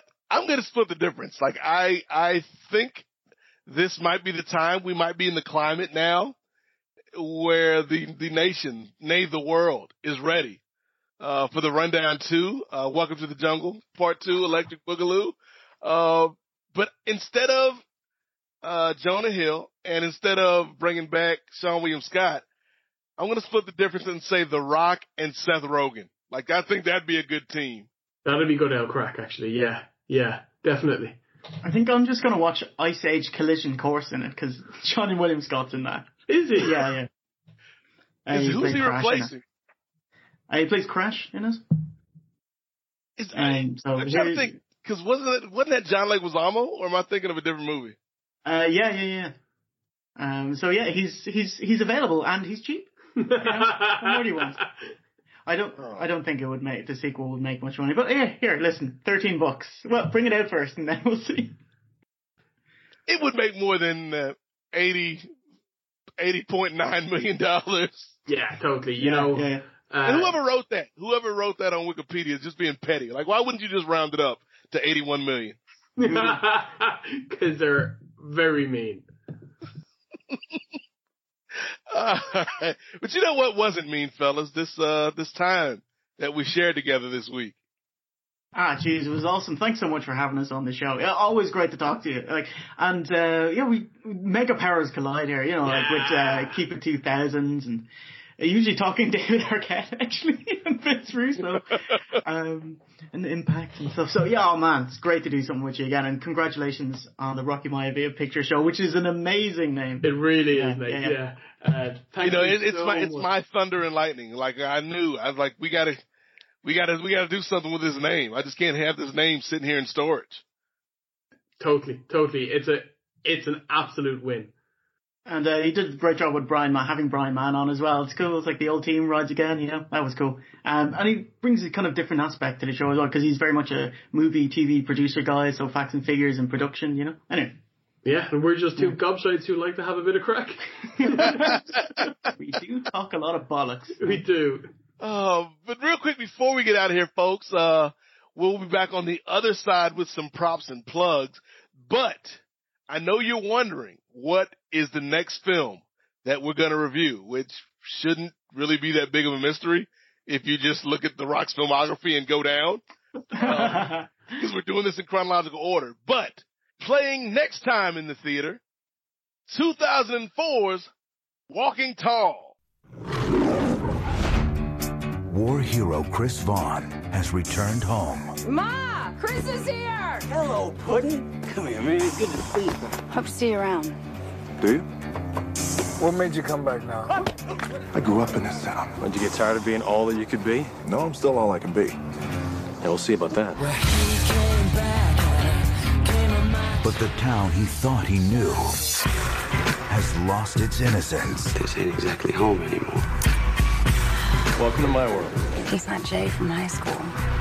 He hurts people. It was close. Crystal meth. Where'd you get the drugs? Where? From the guys at the casino. I'm not gonna let this stand. I'm the sheriff here. I'll tell you what'll stand. Now, one man won't back down.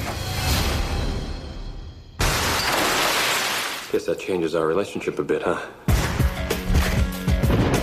Whoever did this left him for dead. The sheriff's up for re-election. Maybe we could take his job. Morning, deputy. No.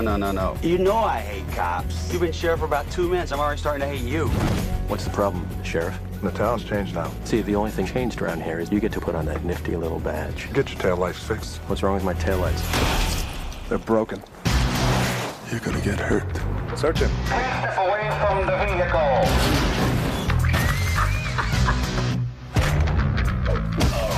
Where did you learn that? Cops. That's a good show. Stand up. I need you to keep an eye on my parents' house. Do it. Sheriff, are you home? Fight back. Walk tall.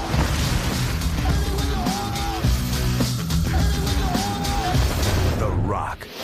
This is my town. Walking Tall. All right, so that is what is playing next time on the Rocky Maivia Picture Show. Ho! Yes. You know what? Do you guys want to sit in my place and watch Walking Tall? Because I have a feeling I didn't like that movie in 2004.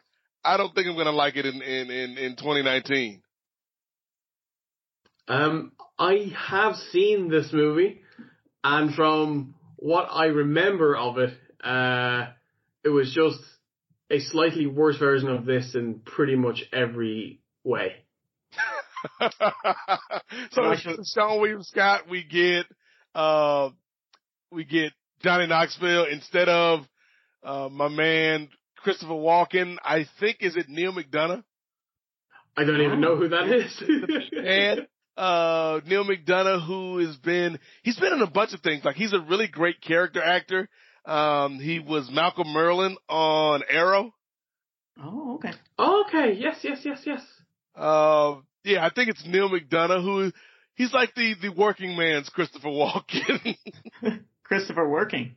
There you go. You can have that one for free. I will take it. Hold on. Malcolm Merlin on Arrow. Is that not your man, John Barrowman? That's John Barrymore. I'm thinking of McDonough is Damien Dark. Oh, okay. He was in Marine 3. Yeah. It all comes full circle. Okay, yeah, Damien Dark. Yeah, Damien Dorica, as his name would be in Irish. If Declan was pronouncing it. We don't know what Declan is. But what everybody needs to know is what OSW is. So this is our props and plugs section of the show, fellas. So, to paraphrase the great Christopher Walken from this movie, you got moves. I'll give you that. So why don't you let the people know where they can find you, where they can listen to you, where they can see you, where they can get that OSW goodness?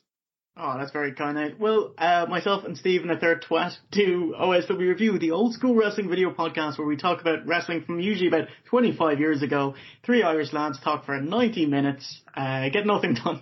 People like it. Yeah, for some reason, but there you go.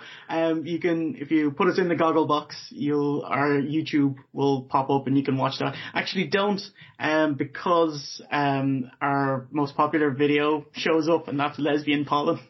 So Steve OOC has stopped recommending people do that. So go do that and spite OOC. It's the best reason to do anything. Yeah.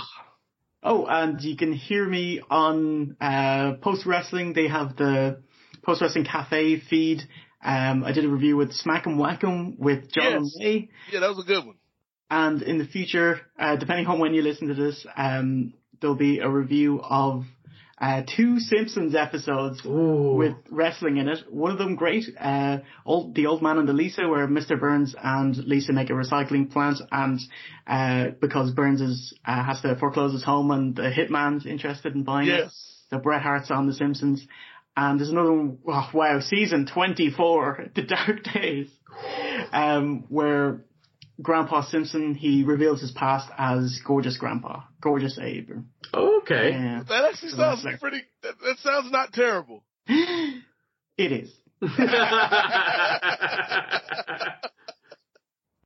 Oh, so yes. Good stuff. Oh, Twitter, social media, where can people follow you? You can follow me at V1_OSW. Sure, give us a follow and have a chat. And give out to you about modern wrestling. And give out to me about modern wrestling. Tell me how great the selling of Dolph Ziggler is. And of course, if you are into video gaming, go and watch me streaming games on Twitch at twitch.tv/OSW Review, where I'm actually currently working through the Resident Evil 2 remake. Awesome. And it is glorious, and I'm a nervous gamer as it is, so if you want to see a fully grown man shit himself live over the internet every night, it's a good way to spend an evening. Rock on. If you want to catch Nate, it's N, the number 8, MOZAIK on Twitter. I like that. See, I didn't even have to say it. That's what good people do. Well, speaking of video games though, V1, would you be interested in a video game adaptation of The Rundown? Or would that just be like a Walmart Great Value version of Uncharted? Ooh, it depends on which way you actually did it, Nate. If you were going to tell me that you were going to do a big kind of blockbuster third-person action shooter, I'd probably say, no, leave it. But if you told me that you were going to do, like a 16-bit side-scrolling shoot 'em up, beat 'em up, I would be all in. Take my goddamn money, please. I thought you were going to say an Atari Pitfall game. So what you want is Double Dragon, but it's instead of the Double Dragon brothers, it's The Rock and Sean William Scott. Yes, please. Just Double Gato. Yeah, absolutely. Oh, yeah. You can punch Rosario Dawson in the stomach at the start. And then at the end, you have to fight to see who gets her, because women are prizes in video games. Double Dragon was such a weird game, because the people you fought, they were random mooks and random prostitutes for some reason. It's who would very strange. Metal pipes, and you would have to beat up these women who, I guess, they were just trying to do their job, but now the Dragon Brothers are in town. It's absolutely mental, yeah. Bimmy and Jimmy would just beat the bejesus out of everyone, male or female. What's more progressive than that? Exactly, equal opportunities. Ass kicking, yeah. We're terrible humans. Come watch our show. That's a beautiful plug if I've ever heard one. As Brother Hunter mentioned, you can find me on Twitter in the number 8 MOZAIK. Check out the Kings of Sport. Chase been on the Kings of Sport before, haven't you? The KOS? I don't think I have. It's the one pillar I haven't clotheslined through yet. I was trying to think, like, I was thinking maybe we'd invited you on for our WrestleMania series, but yeah, maybe we'll have to rectify that this year. Oh yeah. Oh yeah, yeah, Mania. Play all that sports ball. Eh? The tightest 8 hours on TV. The fastest 8 hours you'll ever experience. Oh my god, I'm already dreading it. Yeah. I don't want to watch WrestleMania this year. Do you know it's 45 minutes of Bray Wyatt? Like. Oh. Becky would be great. The rest, Do you know how much of that show isn't Becky Lynch? Like? 7 hours and 30 minutes. Maybe we could make a rundown remake using all wrestlers. With like Bray Wyatt could be Christopher Walken, Becky Lynch could be Declan. Ooh. What about Ric Flair hamming it up Holy as shit. Hatcher? So Ric Flair. Just going mental. Yeah. I love it, yeah. I'd like to get Kevin Owens and Sami Zayn work. I think they'd be a good buddy cop. Yes. Buddy comedy, those two. Yeah. I can see Sami Zayn in the Sean William Scott role. Yeah. Yeah, absolutely. His career's gone as well. What about American Pie 9? Why doesn't The Rock show up for that? Oh, they could all go out to a restaurant and the chef comes out from behind the kitchen and it's The Rock. And then, like, the rundown exists in the same universe as American Pie, and Stifler and Travis are the same person. They just didn't know it. Oh my god. But they can't touch each other or else Time Cop happens. Time Cop? I was thinking, like, could The Rock would ask, hey, do you like some pie? American Pie! Oh my god. Okay. Just trying to beat that horse. I love America. I've watched all of them and they're all great. I stopped after 3. You're missing out on so much. Prove me wrong. This one time at band camp, it doesn't matter what happened at band camp. Here's what you're going to do. The Rock says, take that flute, shine it up. A flute means something quite different over here.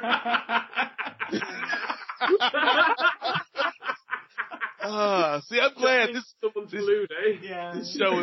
this show is playing to an international audience. Yes, classy show with you, a classy show. Funny enough, this show, much like, the rundown is known as Welcome to the Jungle over on that side of the pond. Over there, folks, the Rocky Maivia Picture Show is known as November Rain. So that's a fun little tidbit. I was going to think the Flex Cabana Picture Show. Oh, that's a good one too. I was stuck on the Guns N' Roses. Oh, it's an awesome motif. I love it. I was hung up between Sweet Child of Mine or November Rain. You can find from Terminator 2. Yeah, good times. Anything with T2 is a winner, if you ask me. I bought the newspaper twice because it had a poster of Terminator 2 in it. Are you serious? Yeah, in black and white, yeah. I think that's the only movie I've ever bought on VHS, DVD, Blu-ray, and... Wow. Oh my god, Steve. I bought it on Laserdisc. And the winner is Jay. Seriously, I did, yeah. A winner is you? I don't even own a player. Shout out to all the Laserdisc aficionados out there. Both of you, yeah, thumbs up. Probably the same 2 people that watched Cleopatra 2041. On Laserdisc. They've got that in that VIP show with Pamela Anderson. They've got that on Laserdisc. VIP, yeah. Oh my god. Holy shit, you're bringing it back. I love it. I think this has been like the longest plug section ever, but I love it. I'm cool with it. In grandstand for a long time. The Kings of Sport, which Jay may or may not be on, and maybe we'll see if V1 is available as well for their WrestleMania thoughts. The Kings of Sport, you can find that at kingsofsport.com. Check out the Patreon, the Kings of Sport Patreon, if you're into sports and pop culture talk. Myself and Marcus Vanderberg, we've been doing that for 5 years. Want to give a shout out to Austin James, graphic design, for the logo for the show. And I want to give a tip of the cap to brother Braden Harrington, of Up Next fame, for coming up with the great theme that you hear. So shout out to those people. And finally, as I always like to mention, I am a licensed insurance agent. So anybody in North America, unfortunately, I don't have jurisdiction on your side of the world today. But anybody in North America, if you're looking for home, auto, life insurance, annuities, anything like that, I can help you out. Give me a call. We can do some business. And I'm sure that my services, regardless of what they cost, they will cost you a lot less than a Gato Diablo. Because that's priceless. Talk about this, Travis. This Gato. That bit at the last scene where she holds it up and it's the World Cup. Yes, such garbage. It's like, this film is shit. Yeah. I was waiting for Ricky Martin, and this will date me, but I was waiting for Ricky Martin to show up. The cup of life. Ole, ole, ole. Here we go. I think Robbie Williams sang the last World Cup song, but I'm behind on my World Cup themes. Or else that song, with the drums, like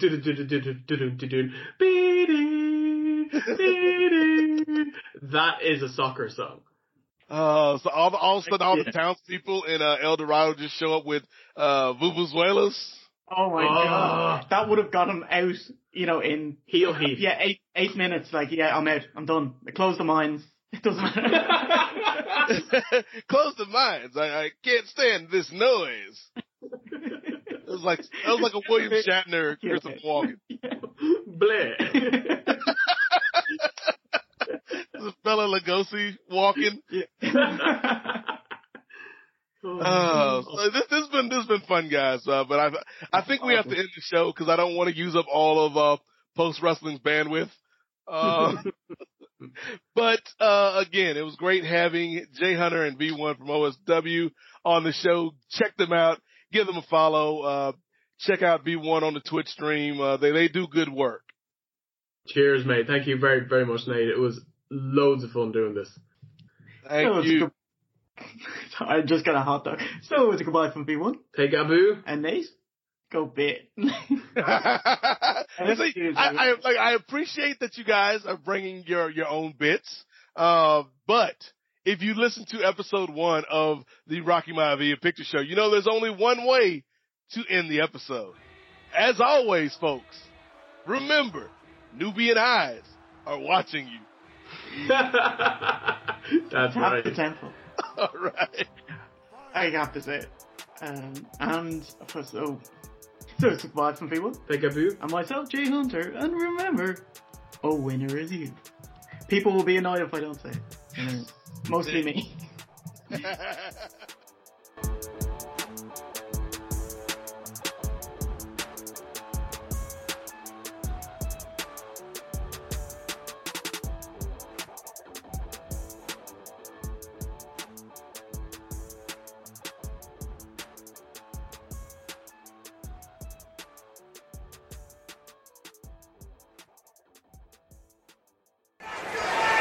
Poontang your ass on out of here.